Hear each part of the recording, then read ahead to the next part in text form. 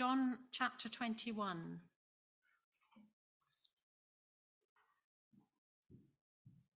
Afterward, Jesus appeared again to his disciples by the Sea of Tiberias. It happened this way.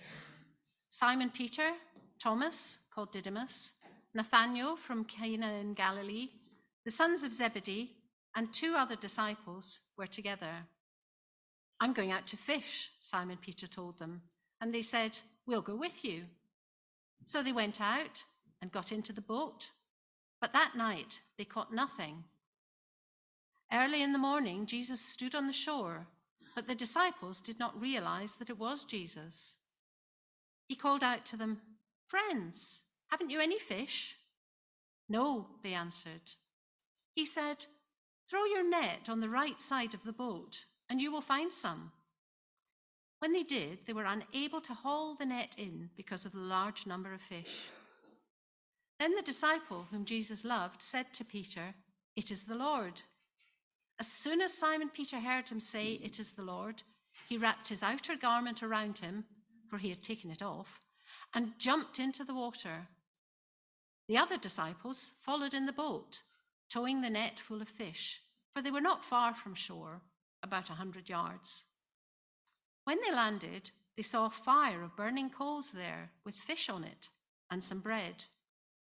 Jesus said to them, "Bring some of the fish you have just caught." Simon Peter climbed aboard and dragged the net ashore. It was full of large fish, 153, but even with so many, the net was not torn. Jesus said to them, "Come and have breakfast." None of the disciples dared ask him, "Who are you?" They knew it was the Lord. Jesus came, took the bread, and gave it to them, and did the same with the fish. This was now the 3rd time Jesus appeared to his disciples after he was raised from the dead. When they had finished eating, Jesus said to Simon Peter, "Simon, son of John, do you truly love me more than these?" "Yes, Lord," he said, "you know that I love you." Jesus said, "Feed my lambs." Again, Jesus said, "Simon, son of John, do you truly love me?" He answered, "Yes, Lord, you know that I love you." Jesus said, "Take care of my sheep." The 3rd time he said to him, Simon, son of John, do you love me?" Peter was hurt because Jesus asked him the 3rd time, "Do you love me?" He said, "Lord, you know all things. You know that I love you." Jesus said, "Feed my sheep. I tell you the truth, when you were younger, you dressed yourself and went where you wanted. But when you are old, you will stretch out your hands, and someone else will dress you and lead you where you do not want to go." Jesus said this to indicate the kind of death by which Peter would glorify God. Then he said to him, "Follow me." Peter turned and saw that the disciple whom Jesus loved was following them. This was the one who had leaned back against Jesus at the supper and had said, "Lord, who is going to betray you?" When Peter saw him, he asked, "Lord, what about him?" Jesus answered, "If I want him to remain alive until I return, what is that to you? You must follow me." Because of this, the rumor spread among the brothers that this disciple would not die. But Jesus did not say that he would not die. He only said, "If I want him to remain alive until I return, what is that to you?" This is the disciple who testifies to these things and who wrote them down. We know that his testimony is true. Jesus did many other things as well. If every one of them were written down, I suppose that even the whole world would not have room for the books that would be written. Father, we thank you for your word.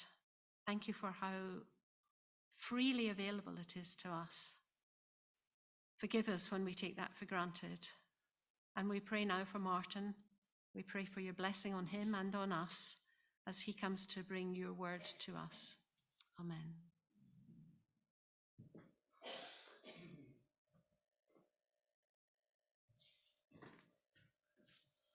Great, thanks Alison. So Well, I look today at how Jesus transforms humble Christians. When we become a Christian, we're not made perfect immediately. You don't need me to tell you that, do you? We're a work in progress, aren't we? But we are made into a new creation. We are something new. We're somebody new. We're not the same person we were before. To use an analogy, when we become a Christian, God knocks down the old house of our lives and he starts to rebuild a brand new house on the foundation of Jesus. I often mention C.S. Lewis. He's one of my favorite quotable authors. And in his book, Mere Christianity, he says it like this, quote, "Imagine yourself as a living house. God comes in to rebuild that house. At first, perhaps, you understand what he's doing. He's getting the drains right and stopping the leaks in the roof and so on. You knew that these jobs needed doing, and so you're not surprised. But then he starts knocking the house about in a way that hurts abominably and does not seem to make any sense. What on earth is he up to? The explanation is that he's building quite a different house from the one you thought of. He's throwing out a wing here, he's putting an extra floor there, he's running up towers, he's making courtyards. You thought you were being made into a decent little cottage, but God is building a palace and he intends to come and live in it himself." There's a big build, isn't it, if ever there was one? So Jesus wants to do a radical new building project in you and me, a big build. Because he loves us and he wants us to grow more and more into his image until we meet with him in eternity. And only then will he finish the job. Until then, we've all got scaffolding up, haven't we? As it were.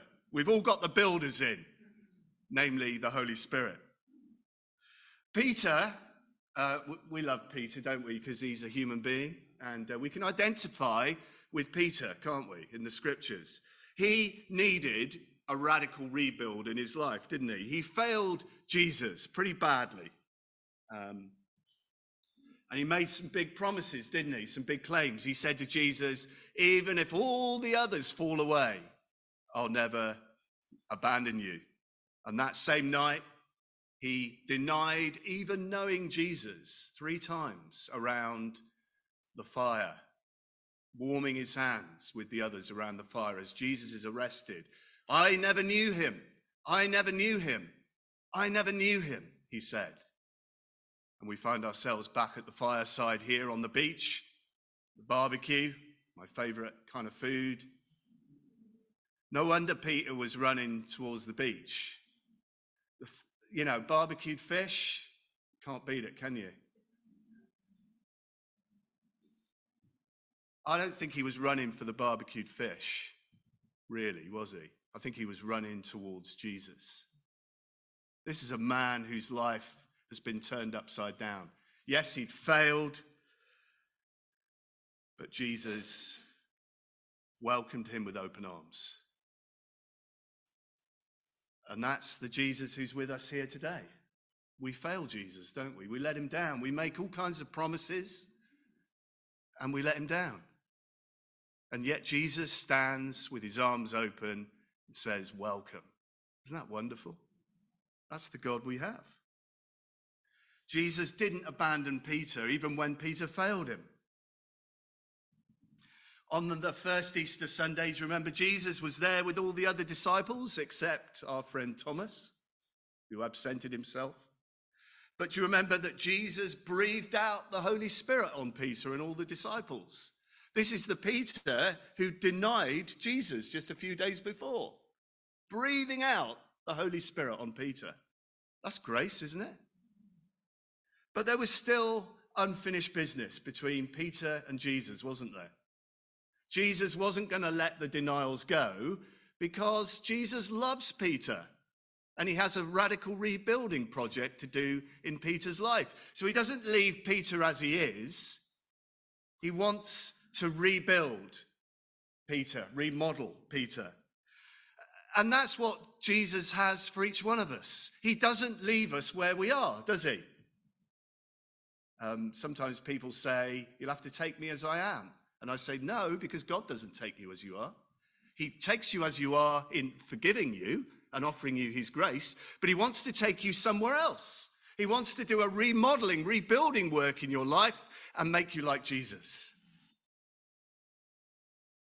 And for some of us, for all of us actually, there's unfinished business with Jesus. None of us are the finished article, are we? We've all got unfinished business. So I kind of relate to Peter. I don't know about you, not just because I love barbecues, but because I have unfinished business, and so does Peter. Jesus wants to transform humble people who realize that they need Jesus, people who haven't always got it together and got it right. He wants people who are willing to run towards Jesus, like Peter did, with all their failures, and be transformed. And he wants to deal with our past. 3 ways, you won't be surprised, I want to look at, that Peter's meeting with Jesus instructs us how Jesus wants to rebuild us. First, understanding who Jesus really is will cause us to either run towards him or run away from him. All right? Once you get a grip of who Jesus really is, you are going to react to him one way or the other. If you don't really understand who he is, you might be apathetic and indifferent to him. But once you really grasp that he's the Son of God, you're going to either run towards him like Peter, or you're going to run away. You cannot be indifferent to the claims and person of the Son of God. Jesus makes some people really angry because they don't want to face him. They don't want to face up to who he is and what that means for them. They don't want to be changed. So they wrestle and struggle against him for years sometimes before they finally cave in. Some people go, wow, and they run towards Jesus and are saved much quicker. And some people today are indifferent and apathetic. So we need to pray for those indifferent and apathetic people, that the Holy Spirit opens their eyes to see who Jesus really is, and that they run towards him, not run away. In John 21, we have a fishing trip where Peter runs towards Jesus. There's all sorts of, I don't want to get caught up in the commentaries, but there's all sorts of commentary discussion about, is Peter putting his clothes back on? Was he naked when he was in the boat, or was he putting on his loincloth? There's hundreds of pages written about this stuff. Suffice to say, I think he had honestly, I've been studying this week. It's fascinating. I think he probably put a loincloth on and then jumped into the water. So the NIV translation isn't the best. It's probably that he had an overshirt on and then he had to put his swimming trunks on, as it were. Anyway, I'll leave that to linger in your imagination because it's fun. So Peter runs towards Jesus. If you've ever tried running through water, that takes some work, doesn't it? Yeah, it's hard work. He's wanting to get to Jesus. I don't think it's just the barbecue. In Luke chapter 5, we have another fishing trip where there was also a miraculous catch of fish brought about by Jesus' instruction, throw out your nets one more time on the other side. And in both John 21 and Luke 5, the catch was an enormous, miraculous catch of fish. But the difference is that in Luke chapter 5, Peter doesn't run towards Jesus after the miracle. This is what Peter does. Luke chapter 5, verse 8. Go away from me, Lord, I am a sinful man. He's petrified of Jesus. See, Jesus, when you encounter the real Jesus in his power and glory, you're not going to go, oh well, right? You're going to either be petrified, as Peter was, or angry, or you're going to run towards him. That's the kind of reaction that Jesus, when you really encounter him, brings. You can't be indifferent to Jesus when you really see him for who he is. Look at the difference in Luke 25.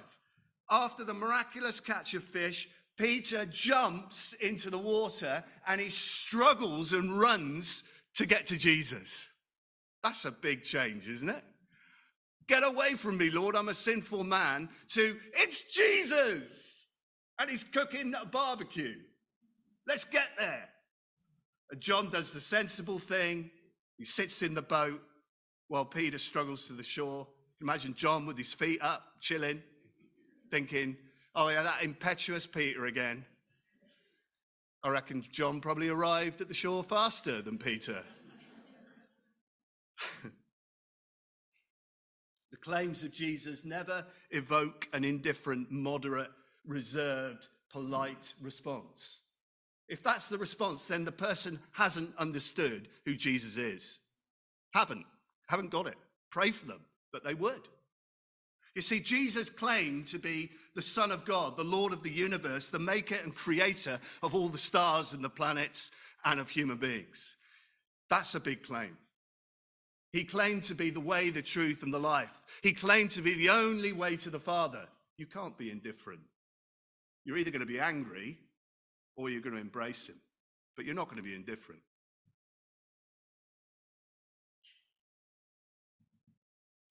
What a change in Peter, though.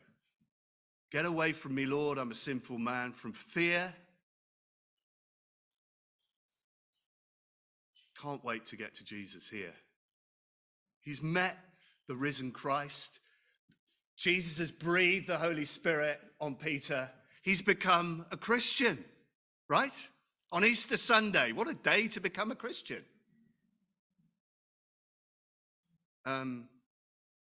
Peter became a Christian. He received the Holy Spirit. He believed because he saw the risen Christ, and he's been transformed. But he's not the finished article, is he? Where are you today? Are you running away from Jesus? Are there things in your life that you're not prepared to do business with Jesus over? Or you're running towards him? Are you saying, Lord, I surrender again? We sung that this morning, didn't we? I surrender. Do we, though? Second, number two, Jesus wants to deal with unfinished business in us. After a meal of bread and barbecued fish on the beach, Jesus pulls Peter for a chat, doesn't he? Come on, Peter, let's go for a walk along the beach. He pulls him for a chat. And this is all about Peter's earlier denials. After Jesus was arrested, Peter was publicly asked 3 times if he was one of Jesus' disciples. Do you know him? No, never knew him, said Peter, as he warmed his hands on the fire. 1 lapse you could possibly account for, couldn't you? 2, getting a bit serious, isn't it? But 3 denials, you start wondering, is there a way back here, don't you? It's serious. And when you look at the commentaries, it gets worse. Because the 3rd denial wasn't Peter calling down curses on himself, he was calling down curses on Jesus. That's what the commentators say. In other words, he wanted to prove that he wasn't a follower of Jesus, so he wouldn't get arrested. Because no true follower of Jesus would call down curses on him. So he was saving his own skin. He was saving his own neck. You can't get more serious than that, can you? 3 times. It's significant that Jesus says to Peter, do you love me 3 times? He's reminding him of those 3 denials, isn't he? John 21:15. Simon, son of John, do you truly love me more than these? The problem is not the denials themselves, but Peter's heart that led to this failure. You see, Peter thought he was better than the other disciples, didn't he? He said, even if all these other ones fall away, I'll never abandon you. And Jesus said, I tell you the truth, before the cock crows twice, you will deny me 3 times this very night. And he failed. Peter thought he was more loyal, more committed, more courageous for Jesus than all the others. So Jesus says, Simon, do you truly love me more than this? Are you sure you love me more than these others? His heart is wrong, isn't it? It's not the denials. He's got superiority complex, hasn't he? He's got pride. He thinks it's his own goodness and piety that's saving him. He thinks he's better, more faithful than the other disciples. And his faith proved fragile when he failed. And when Peter sobbed, he wasn't sobbing with repentance at that moment. He was sobbing with self-pity. He was embarrassed, ashamed that he'd let himself down, Jesus down, and the other disciples. He got caught out as a failure. It was self-pity, not repentance. And when Jesus was arrested, Peter was the disciple who did violence by cutting off a soldier's ear. Peter believed that he knew better than Jesus at this stage. He thought he could take things into his own hands and help Jesus out by cutting off the soldier's ear. But Jesus was doing the very opposite to Peter. Jesus was handing himself over for arrest because that was the Father's will, that he should go to the cross. Peter thought, I'm going to save Jesus by cutting off the soldier's ear. Jesus said, no, this is not the way, and healed the soldier's ear. You see, Peter, again, thought he was doing the good work that would lead to his own salvation. And we cannot base our identity as Christians on our performance, achievements, and service to God. That's the mistake that Peter made. If we do, we'll end up thinking that we're better than other Christians, right? Or if we're criticized, we'll get all fragile about our faith, won't we? If it's all about our performance and achievements for God, when somebody pulls us up on something or we fail at something, we will get angry, defensive, and we'll fall apart. Or we'll get hostile to somebody when they disagree with us. We need to base our identity as dearly loved children of God. Peter had to learn that it's about Jesus' love for him before it's about Peter's love and service for Jesus. There's a difference. Subtle, but it's crucial. You see, when we base our identity on our love for Jesus first, we end up failing like Peter. When we base our identity and security on Jesus' love for us, we can love God and love others from there, from a place of security, from a place of secure identity. This is the lesson that Peter had to learn, right? Only by grace can we be saved. Peter thought he could be saved by doing good works to make him better than the other disciples. But he needed to learn the place of grace and forgiveness. And that's true for all of us. Third and lastly, Jesus wants to bring us to a place of repentance and humility. You see, Peter had built his self-worth and identity on being more faithful to Jesus than the other disciples. And when Jesus says in verse 15, Simon, son of John, do you truly love me more than these? Yes, Lord, you know that I love you. Peter is beginning to reject his old identity. Then Jesus asks about his love 3 times, one for each of Peter's denials. This is significant, isn't it? Jesus is not going to let him forget because Jesus wants Peter healed. It's good news, isn't it? Jesus doesn't forget our past wounds, our barriers, our baggage, because he wants to deal with it and heal us. He wants us to go on to increase fruitfulness and usefulness in ministry. It's good news, isn't it? Some of you don't look sure. I'm not sure some of you think, I'm okay as I am, thank you. I've got my pipe and slippers, I'm happy, I'm comfortable. Don't disturb, do not disturb. Notice how Peter responds. He does not make excuses. He doesn't get defensive and blame shift, does he? He doesn't say, well, yes, Jesus, I failed you. Look, but you have to understand, I was under extreme pressure at this point. There were Jewish and religious authorities looking to arrest us. So, you have to understand that it was tough.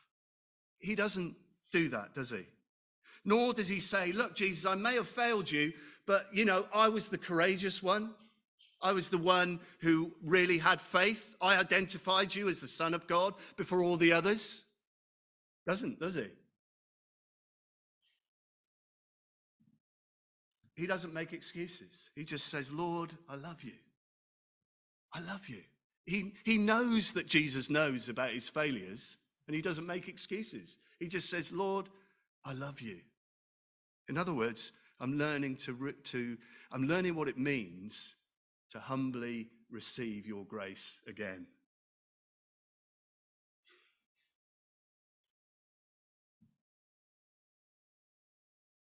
Peter is showing true repentance rather than self-pity.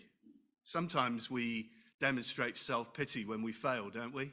We have a pity party, don't we? Woe is me, I am but a worm. Leave me alone. I've failed. I'm ashamed. I'm embarrassed. That's not repentance, is it? Repentance is towards God, not ourselves. Repentance is not about our own reputation or sense of shame for letting ourselves down. Repentance is towards God. Repentance is grief that we have failed God primarily, not ourselves. Self-pity is about shame. Repentance is about true guilt before God that leads to true repentance and humility before God. Peter is repenting here and not self-pitying. And Jesus' response is amazing, isn't it? Even shocking. Every time Peter responds to Jesus in loving, humble repentance, Jesus says, take care or feed my sheep. In other words, look after the church, teach my people, care for the flock. He's being called to leadership, isn't he? He's been called to preach, to lead, to shepherd the flock. Hang on, isn't this the Peter who failed? Yes, but he's learned humility and what it means to receive grace and forgiveness.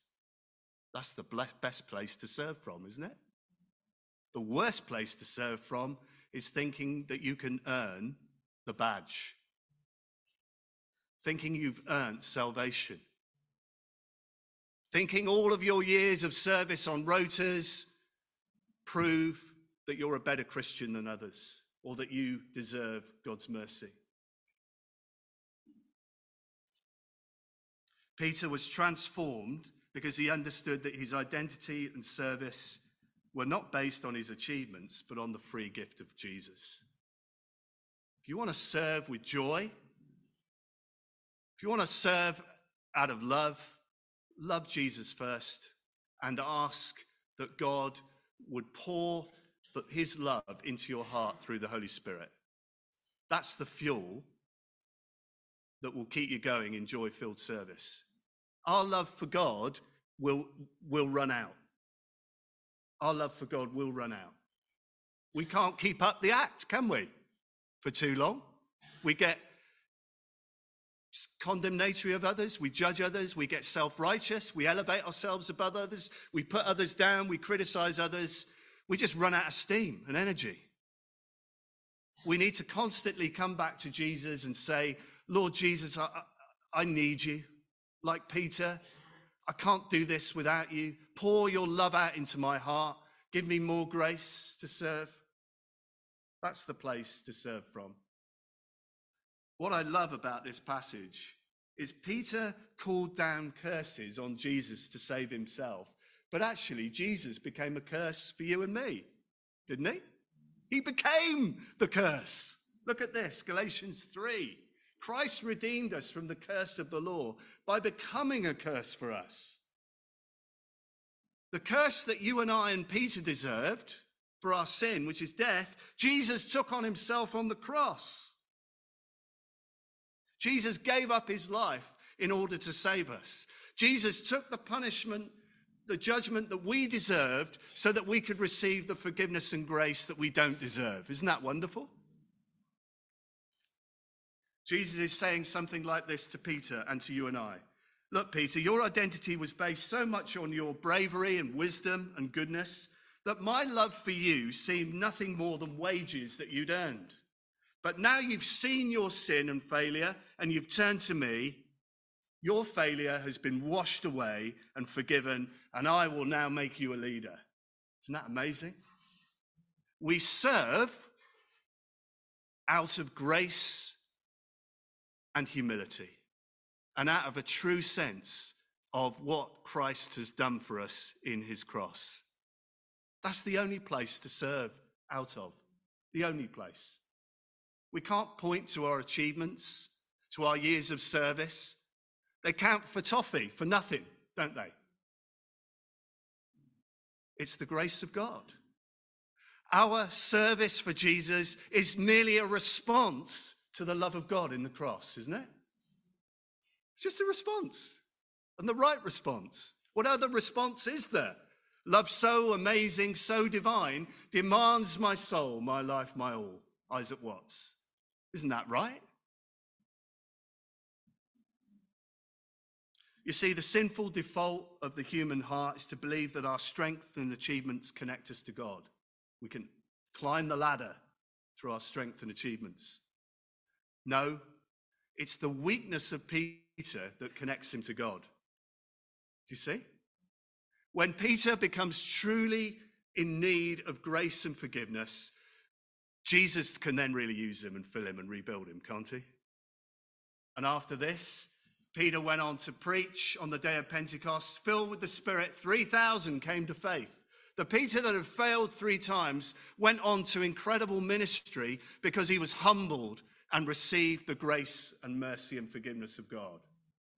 And he went on living in that forgiveness and mercy and power in weakness. I want to say this morning that God's power is made perfect in your weakness, not in your strength. Right? Do you think it's about achievement? Think again. God's power is made perfect in our weakness, in our humility, in our repentance. God can really work. He's rebuilding us. He wants us to be a palace to come and live in. And he's got so much more for you and I than we can ever understand or imagine. He wants to remodel us and rebuild us to be more like Jesus. The question for you and I this morning is, will we come to him humbly with empty hands? And will we receive again the grace of God? Let's pray. Lord Jesus, thank you that you're in the business of rebuilding us. Lord, we come humbly again with true repentance. We lay our lives down, Lord, and we say, Jesus, we have failed you like Peter. We've let you down in so many ways. But Lord, thank you that it's about grace and not about achievements. Lord, it's about receiving your forgiveness and mercy. And Lord, we ask again that you would pour out your love into our hearts again today. Fill us, Lord, with love. Fill us, Father, with love, that we might serve from a place of joy and love, and not a place of self-righteousness or pride. Forgive us, Lord, when we serve you out of pride, thinking ourselves better than others. Help us, Jesus, to serve from the foot of the cross, knowing that we need your forgiveness, and that having received that forgiveness, we can go and love one another as Christ has loved us. Amen. Amen. Thank you.